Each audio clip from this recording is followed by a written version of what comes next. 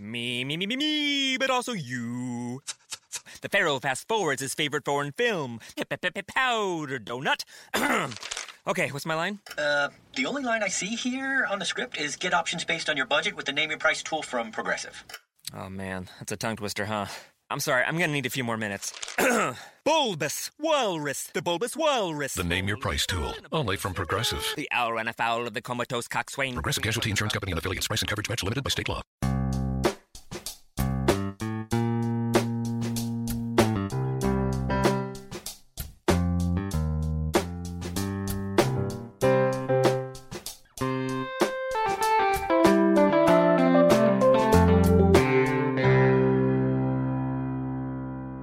Welcome to Accelerate Your Business Growth with your host, Diane Helbig. Diane is a leading small business development and leadership coach, author, and speaker who is passionate about sharing valuable ideas, tips, and techniques with business professionals worldwide. Diane brings you the world's experts and gurus in all things business, whether it's sales, structure, social media, planning, or plateauing. Guests bring their expertise and energy to each episode. When growing your business is your focus, Accelerate Your Business Growth is the show to listen to. Got a topic or guest suggestion? Let Diane know. The goal is to make sure you have the information you need to move your business forward. Thanks for joining us. Settle in and enjoy. Hi, everyone. Thanks so much for joining me. Today's podcast is sponsored by Audible.com. We are offering a free trial. If you go to audibletrial.com/businessgrowth, you can sign up for that trial and then go exploring all of the audio content that is available to you. It is not just audiobooks, though they are fabulous. There's a lot more there for you to enjoy. Over the years, this podcast has gained recognition as a great resource for small business owners, sales professionals, business leaders of all sorts. We are fortunate to be included on lists of the best podcasts to listen to. And this is because of our guests. These are people who have expertise in particular areas of business. And they join me for a conversation where they share their expertise with all of you. Today is no different. My guest today is Mike Bursick. Community leader and serial entrepreneur by nature, Mike is passionate about helping entrepreneurs live inspired, more connected lives. Via his events and adventure retreats around the world with Wayfinders, Mike helps entrepreneurs find the tribe and the support they need to achieve great things and find personal fulfillment. Thanks so much for joining me today, Mike. Great to be here. Thrilled to have you here. So I'd like to start with a question about what you think are some of the reasons why entrepreneurs' businesses overwhelm them. Mm-hmm. That's a great question. I've been an overwhelmed entrepreneur many times in my life. I've coached a lot of overwhelmed entrepreneurs. And there's a few patterns that I see that keep coming up. And, it really boils down to just a few reasons. So one of them, a big one, is that our staff, if we have a staff, our staff rely on us to make decisions. So everything gets delegated up. And, often, often that's because we haven't really made explicit what a decision-making system that people can use in order to make decisions without the boss, and or they don't feel comfortable or whatever. And so the decisions, particularly the major ones, always get delegated up to the top. That's a big one. They were always putting out fires is another big one. So there's issues that come up, problems that are, often they're recurring problems that keep coming up, and those people rely on the boss again to figure out how to deal with those things. Another big one that I see is entrepreneurs are just really good at saying yes, and it's a wonderful trait. And I count myself in that, and I love that I have this network of fellow entrepreneurs and friends who just say I'll come up with crazy ideas and they'll dive right in, and that's great. But in the context of a business, it means we're often saying yes to a lot of things. We're not saying no, and every shiny new thing that comes our way becomes part of what we're working on, rather than really being focused. And the other thing that's overwhelming is cash flow issues, and probably there's a lot more businesses these days dealing with cash flow issues than ever, and those are really stressful. And I've been on that roller coaster many times, and just trying to get a good night's sleep, and you're worried if you're going to make payroll in the next couple of weeks or the one beyond that. That's really hard. And so those are some of the big ones that I see a lot of. And that's when my last business, which I sold in February of last year, got to that point where all of these things were happening nonstop. I just said, I have to get off this hamster wheel. And I spent about 6 months really just implementing, bit by bit, just implementing systems, processes that would deal with a lot of this stuff. And then with my current business, it's run very differently, with all of this stuff kind of, was the starting point for my business. Okay, so let's talk about that entrepreneurs are really good at saying yes. So, which, can be a negative thing. So did you figure out how to create a system to keep yourself from doing that? Yeah, it's not, it wasn't so much a system as it was just being very, very clear on where the business was heading and what was important to us.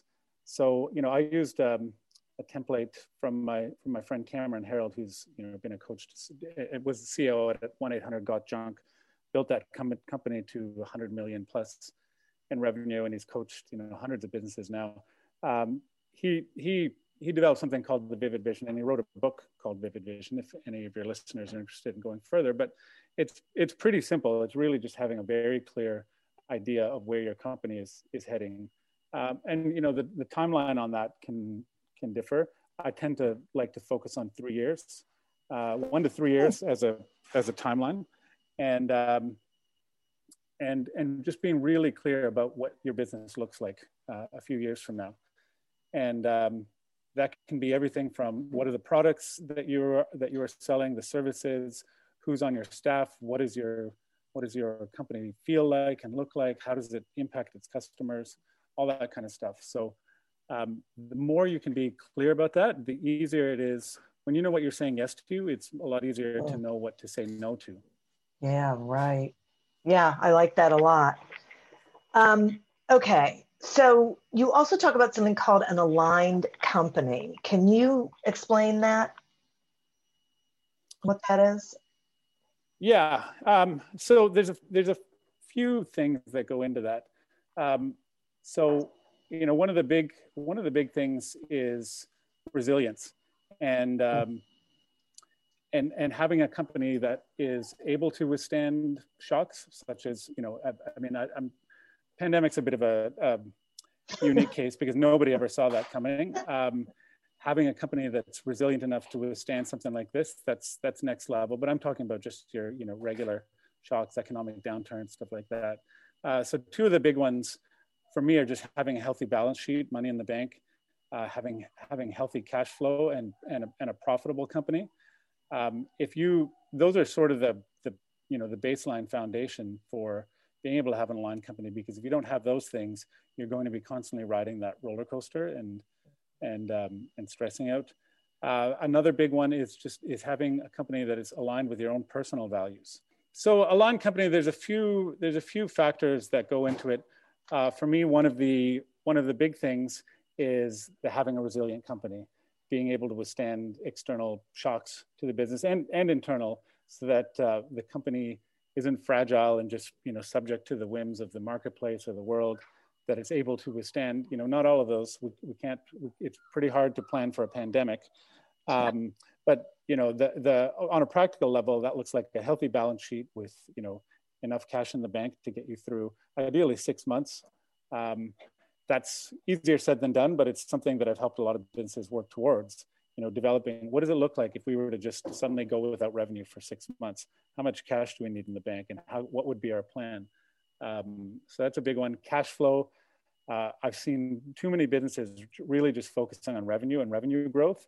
And I count myself among those businesses. With my past business, going back to 2013, I raised money from investors 3 separate times over the course of 3 years. Always had quite a lot of money, coming in from those investors. We were growing. I was adding staff. I was adding, tons to our operating expenses. And then after a while, it was just this cycle of raising money, running out of money, raising money, running out of money. And I decided I didn't want to be on that hamster wheel anymore. And once I started looking at our business model, realizing, not only was it not profitable, but our cash flow, if I projected that out 12, 24 months, it was looking terrible. So that, how being able to understand your balance sheet, your income statement, what your cash flow looks like, those are huge components of building a resilient company. The other part I look at is, how aligned is this company with your own personal values? Does this reflect, what your desires are, your dreams, your ideals? And I've seen too many people start these companies, just, they had an idea and it just kind of ran with it. And then 10 years later, 15 years later, they don't really feel very aligned with their work, either because they've grown and they've changed, or because it was never really aligned with what they wanted in the world. They just saw an opportunity and jumped at it. And that's great, but that's hard to sustain over the long run. A business needs to be aligned with what you find important in the world and the impact you want to create in the world.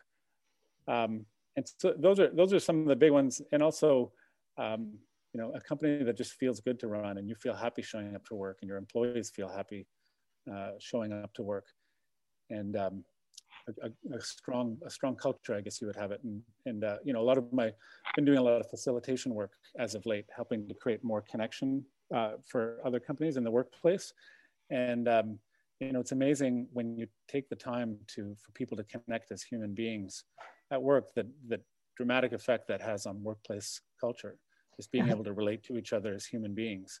And it doesn't take a lot. It just takes a little bit of attention. Say, hey, we're not going to leave our personal lives and our humanness at the door when we go to the office, or when we log on to Zoom or whatever. We bring all of that to the workplace, and we can't ignore that. So let's connect on that level. And it's amazing what happens when you create that type of environment.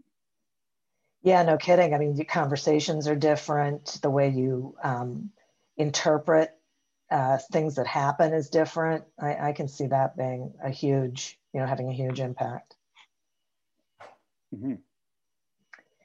So you also talk about dangers of scale, and I'm really curious about this because so many people talk about the importance of scaling, but share with us what the dangers of scale are. Yeah, I touched on it a little bit, a few minutes ago.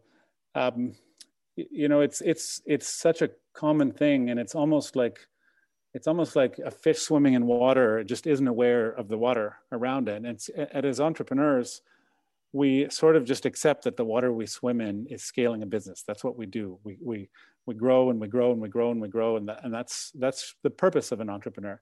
And that's the path that I followed for many years with my previous company.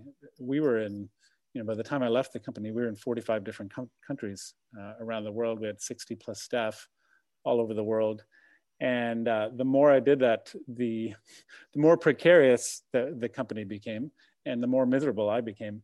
And I thought that, that might be the path to joy or happiness, getting on the cover of Entrepreneur magazine or something like that. And it really did not prove to be the case. And there's so much talk about revenue and revenue growth in the world of entrepreneurship. And if you look at, the big magazines like Inc. and the, Fortune magazines, and here in Canada, Profit magazine, we have these annual awards that we give out for the fastest growing companies. And, I have hundreds of entrepreneurs in my network. I've lots of connections to entrepreneurs, and I see unequivocally that revenue growth, and particularly fast revenue growth, doesn't always equate with something good and joyous and wonderful. Often it equates with complete chaos. If you have a company that's growing 200% a year, and we'll all worship them at the altar of entrepreneurship, but some of these companies they're growing so fast. The owners and the management team don't know how to implement good systems. Workplace culture gets away from them. And the other thing is, typically when you have fast revenue growth, the expenses will often outpace that revenue growth. And I've seen lots of companies just grow themselves out of business, and because the expenses are just going. You're hiring people, you're trying to anticipate future growth, so you're hiring more people than you actually need at any given point in time. And so I don't want to jump all over scale. It's not necessarily a bad thing. I just what I do try to get people to be aware of is unquestioned scale. When you just think, okay, that's what I do. We're just going to keep scaling and scaling. And with my current business, Wayfinders, I spend a lot of time mapping out what does my business model look like if I only run 2 events a year. What do I need to charge, and how many people do I need in order for me to earn a very comfortable living? And from the very beginning, I just resolved that I would only do 2 events a year, and I would put my heart and soul into them, and they earn me a very, very comfortable living, and I'm able to provide a ton of value to my customers. And one day, maybe when my kids are a little bit older or something like that, I'll look at scaling that up. But right now, and of course, COVID has affected my business, but it's, I was talking about resilience. I went into COVID in a very healthy and resilient position, and being able to, ride this one out.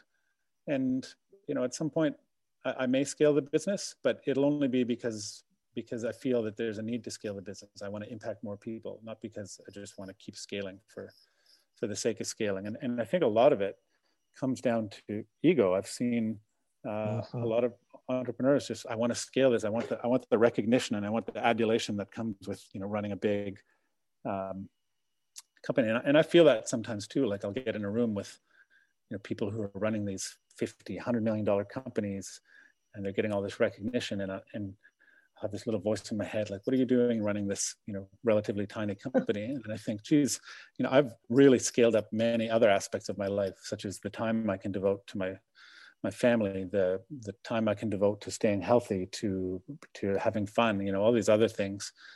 And so I just, I encourage people to really think about if they want to scale their business. And of course, you have to scale it to a point where you can earn a living, right? If you're just starting out, you can't rely on one customer a month probably. So you have to scale it up to a certain point. But beyond that, really question is it really comes down to the question of what do I want from this business?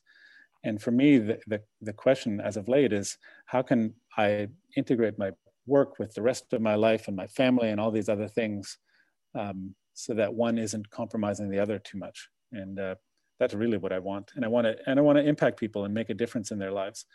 And, if I were running 100 events a year, I wouldn't be able to have anywhere near the same impact I do now.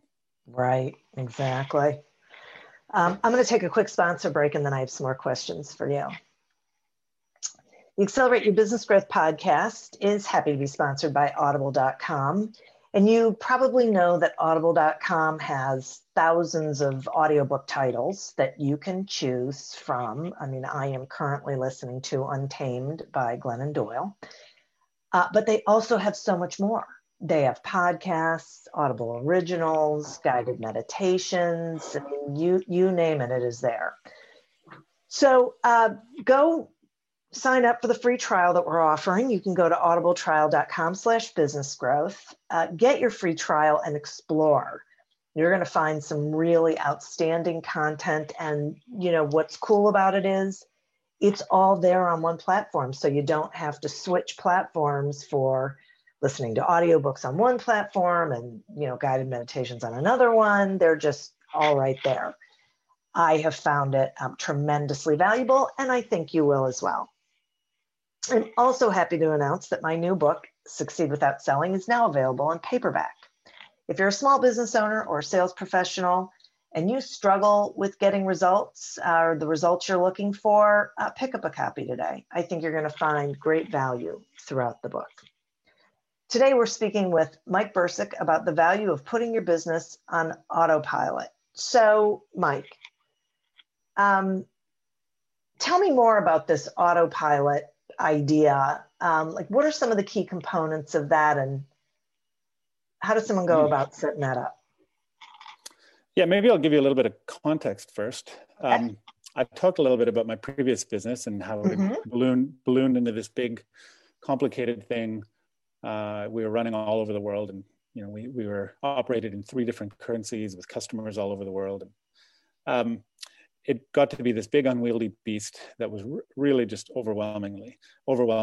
And I wasn't sleeping well, and it was compromising my relationships. And so I knew something had to change. I didn't think the way the business was at the time would make it particularly sellable.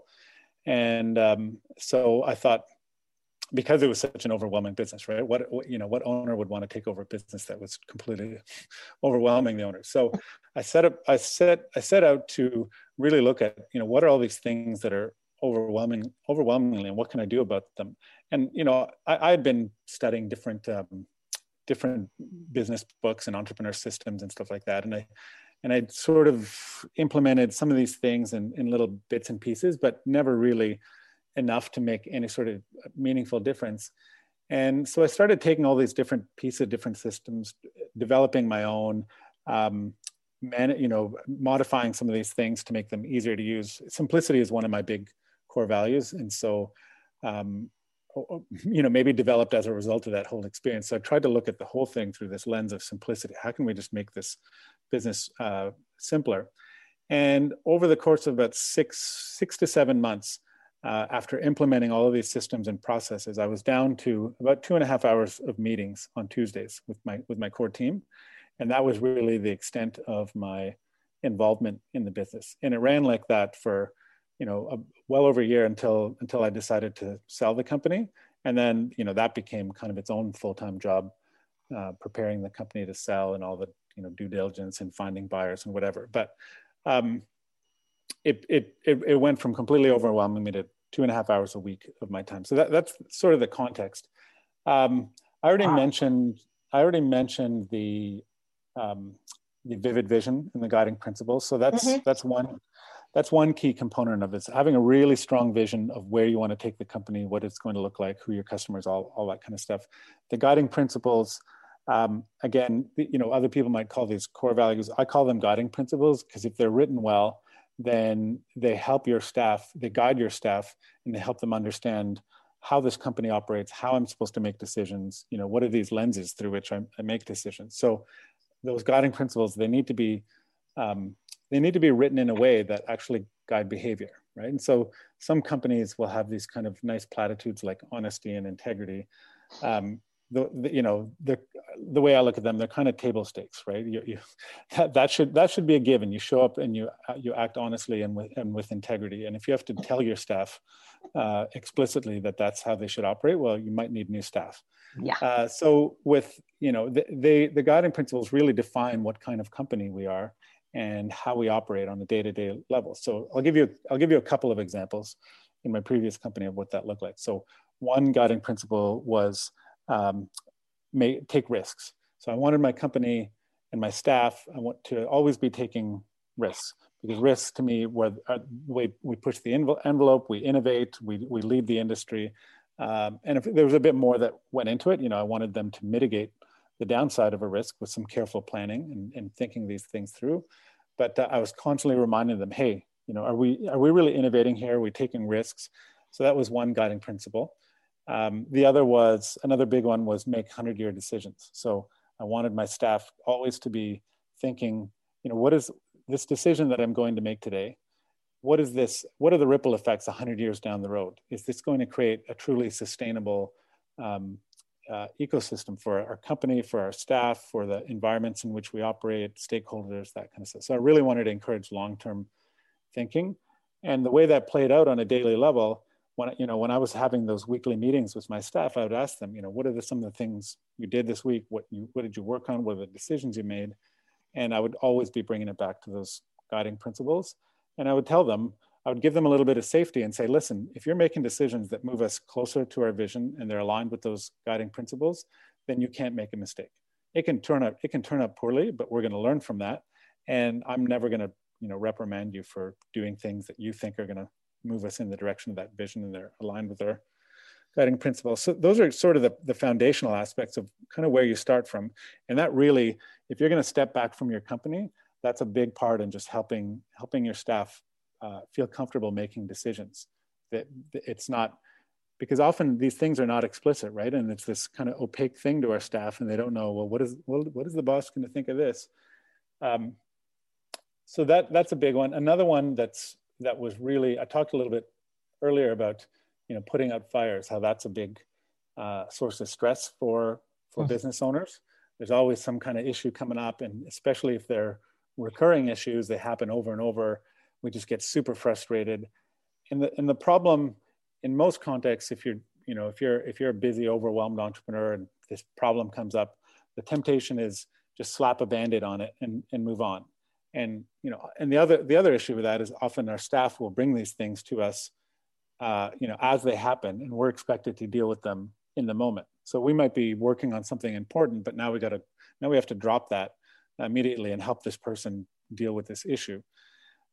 So one of the things I did was develop this issues list in an issues meeting. So if a problem came up in the company, and as long as it wasn't, a critical problem that was going to, really negatively affect the company, let's say your credit card system goes down, you can't process credit cards anymore. That's probably an issue you want to deal with on the spot. But most issues don't fall in that category. They're just annoying, nagging things. And so that would get put into our issues list. It was just a Google sheet where people could park these things. And then we had an hour set aside every week where we, as the core team, would meet and we would discuss these issues. And then we would really try and get at what is the actual root cause of this thing. And that's where we found, you've probably heard of something called the 5 whys process, where you're trying to really dig into the root cause of things. And we would go down that 5 whys process, and sometimes, a couple whys or 3 whys would be enough. Sometimes we'd have to go really deep to find out what is the actual thing that we need to solve, not just this surface level thing. And then once we've kind of arrived at what the root cause is, we discuss a solution, and then we come up with a to-do plan for implementing that solution. And then that gets assigned to somebody, they become accountable for it. And then at our next issues meeting, they'll update how they've addressed that thing. And so what that does over time is it really solves issues for good. And so we had, by the time I left the company, sold the company, we'd been using the issues list for maybe a year and a half. We had over 100 issues that were in the solved section of that sheet. We had new issues, in progress, solutions, and solved issues. And there was over 100 of them that had been moved to that bottom of the list. And these were things, at least 95% of the time, they never came up again because they were properly dealt with and solved. And I can't overestimate the value of that to a business owner and to a company being able to deal with issues once and for all. It has such a dramatic effect because those things, they just suck your energy and they frustrate you. And so getting rid of them. So those are some big things. Another one is just having a system for taking that long-term vision and chunking it out into, we would take that long-term vision, we would look at what are the things we're going to work at this year that are going to move us towards that long-term vision? What are the big projects and what are the metrics that we have to focus on? And then where the rubber really hit the road was at the quarterly level. So we would take time, about half a day every quarter, to really dig into like, what are the projects that we have to move on that are going to hit those 1-year targets, that long-term vision, who's responsible for what. We would properly map that out. And then finally, that would get mapped out into these 2-week sprints. So every other week, we'd have a meeting. This is what I'm working on. This is what this person is working on. What do I need in order to move this project forward? That kind of stuff. And so it would just get, broken down into these little chunks. And then that would, people would filter that out into how their own day looks, moving these things forward. But, being able to break that down into into meaningful chunks. Because if you have this, massive goal, like we want to expand to 45 countries, that's kind of overwhelming, and you need to bring that down to what am I doing over the next 2 weeks, and what am I doing today in order to achieve that goal. And that's not necessarily, a great example, because that ultimately proved to be a little bit meaningless, but to me at least personally. But well, I think I love this idea of chunking things down into smaller bits, because I think that is absolutely how we get things done and don't get so overwhelmed with. Yeah, maybe if I can tack onto that one final thing. Sure. I used to get, I was and am still really big into systems and having systems for everything. And I developed a spreadsheet where everybody would have their day broken up into these half-hour chunks. And I would ask them at the beginning of the day or the end of the previous day, map out what your day looks like.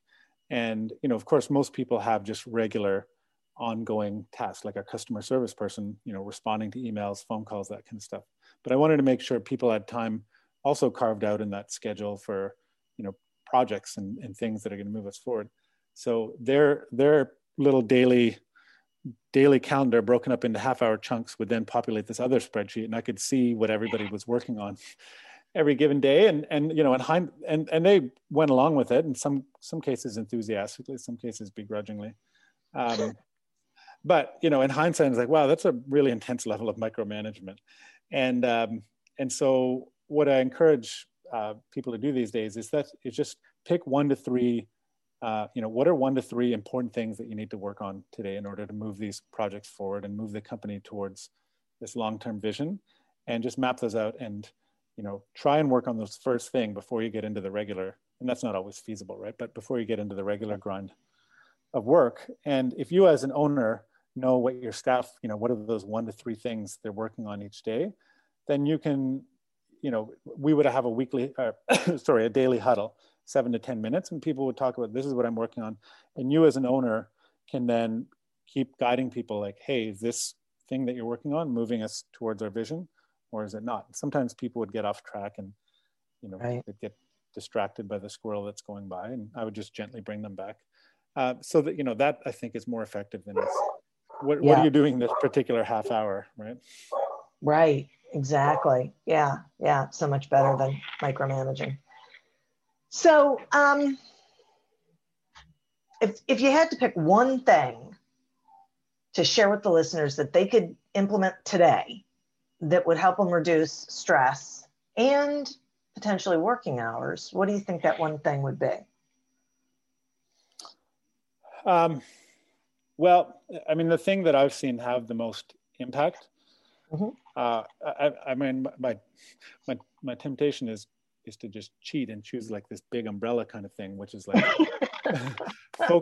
focus on developing a financially resilient company. But that's a huge project, right?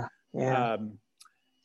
Because you can have all these other, I don't know, maybe I'll just cheat a little bit and say, really that process is just really becoming financially savvy enough to be able to understand your balance sheet, to be able to understand your income statement, to be able to put together a 6 or 12 month cash flow or whatever's relevant to your business. Because you can have all these other fires and people coming to you to make decisions or whatever. That can be stressful, but that is amplified a million times when you're also worried about making payroll or how you're going to pay a supplier, whatever. And so, the number one thing you can do as a business owner is really understanding your business model. Because when I started digging into my business model, and I mentioned, I'd raised quite a lot of money from investors, and so I had their money in the account all the time. I didn't have to think about the business model so much. But once I decided to get off that hamster wheel and look at the business model, I was like, oh wow, this thing really isn't working. Our margins are really low, our operating expenses are crazy high. Getting fiscally literate is so important for any entrepreneur, even if you're starting out, and just being able to understand your business model, because most people look at it, if we're not profitable and we have cash flow issues, we're just gonna grow. We need more revenue. That more often than not does not succeed, because if you have a business model that doesn't work, throwing more revenue into it is probably not going to fix the problem, right? If your growth margins are too low, you can double your sales, but if that you'll probably need more staff and you'll have more operating expenses and whatnot. So you really need to understand the business model. And there's so many resources out there for, if you don't know how to look at a balance sheet or an income statement, if you don't know how to put together a 12-month cash flow, and the cash flow is probably the biggest of all of those, right? If you can say, I do my cash flow at the beginning of the month, every month, looking out 12 months. Yesterday being Sunday, I didn't do it. So I did it today. And, my business looks great, even if I don't make another sale for the next 12 months or so. So that makes me feel really good. And helps me sleep and not stress out. And I'm able to bring just more calm and clarity and presence to my business decisions, rather than, if you're constantly worried about money, then you're going to make a lot of decisions from a basis of fear and panic rather than calm. And then you also tend to make more short-term decisions, right? Because you're like, oh my God, we need money. What are we going to do right now? But, you might take on an opportunity that brings in some short-term money, but it totally not aligned with where you want to go as a company. And that's okay sometimes, but if you're constantly doing that, it's not a good recipe for long-term success. So dive into that business model, understand it, understand what you can do to address it, increase prices, lower your operating expenses, whatever. So. Yeah, boy, I think that is a huge point, because it really is the foundation of then all of the other decisions you make, and can keep you from making ones that don't serve your business. Exactly. Yeah, that makes a lot of sense to me. Well, Mike, can I add one more bonus? Sure. Absolutely. The other thing that I didn't touch on yet, which is really helpful, is just having a regular meeting rhythm. If you have staff, for us, and that can change, but it generally means having some sort of daily, weekly, monthly, and quarterly rhythm to when you're meeting. So it's not just willy-nilly, here's something we need to discuss. Let's have a meeting in 10 minutes or something like that. Because if you have a good meeting rhythm, then the important stuff gets discussed. So what our meeting rhythm looked like was daily huddle, 10 minutes. And that was 7 to 10 minutes. And it was really simple. It was the core team. This is what I'm working on. These are some of the roadblocks I might be experiencing towards getting these things done. And these are some, resources or support I might need. So that was just the weekly huddle going around the circle. The daily. The weekly huddle was, what are we hearing from our customers and our staff? So because I was the head of a, fairly large company, I didn't really have a lot of contact with my customers or with a lot of my staff. So I wanted to hear from the team, what are our customers saying? What are our staff saying? So getting, and then other people would benefit from that as well. Looking at the company metrics, and then looking at everybody's role-based metrics, were they hitting their targets, stuff like that. And then talking about those issues, as I discussed before. The monthly one was just a financial meeting with my bookkeeper and sometimes my accountant, looking at the numbers from the previous month. And then the quarterly one, which I mentioned earlier, was just mapping out, here's what we're going to work on this quarter to move us closer to our vision, and also reporting on the previous quarter. Did I achieve what I set out to do? So that's pretty important. And that means getting it in the calendar and making sure everybody has it sitting in their calendar. 10 o'clock is our daily huddle. Tuesday is at 2 o'clock is our weekly huddle, whatever. Make sure that's in the calendar. And then you can cut down on so many other, ad hoc meetings. Oh, and the final one is just one-on-one time for the owner to just have one-on-one time with their key staff. And I tried to make sure that those were a mix of business and just connecting on a human level, which is so important.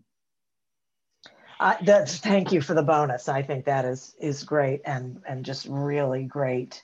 I love this idea about having scheduled meetings, because you're right, it gets rid of all of that constant interruption throughout the day, thinking, I need an answer right now, when most of the time, no, you don't.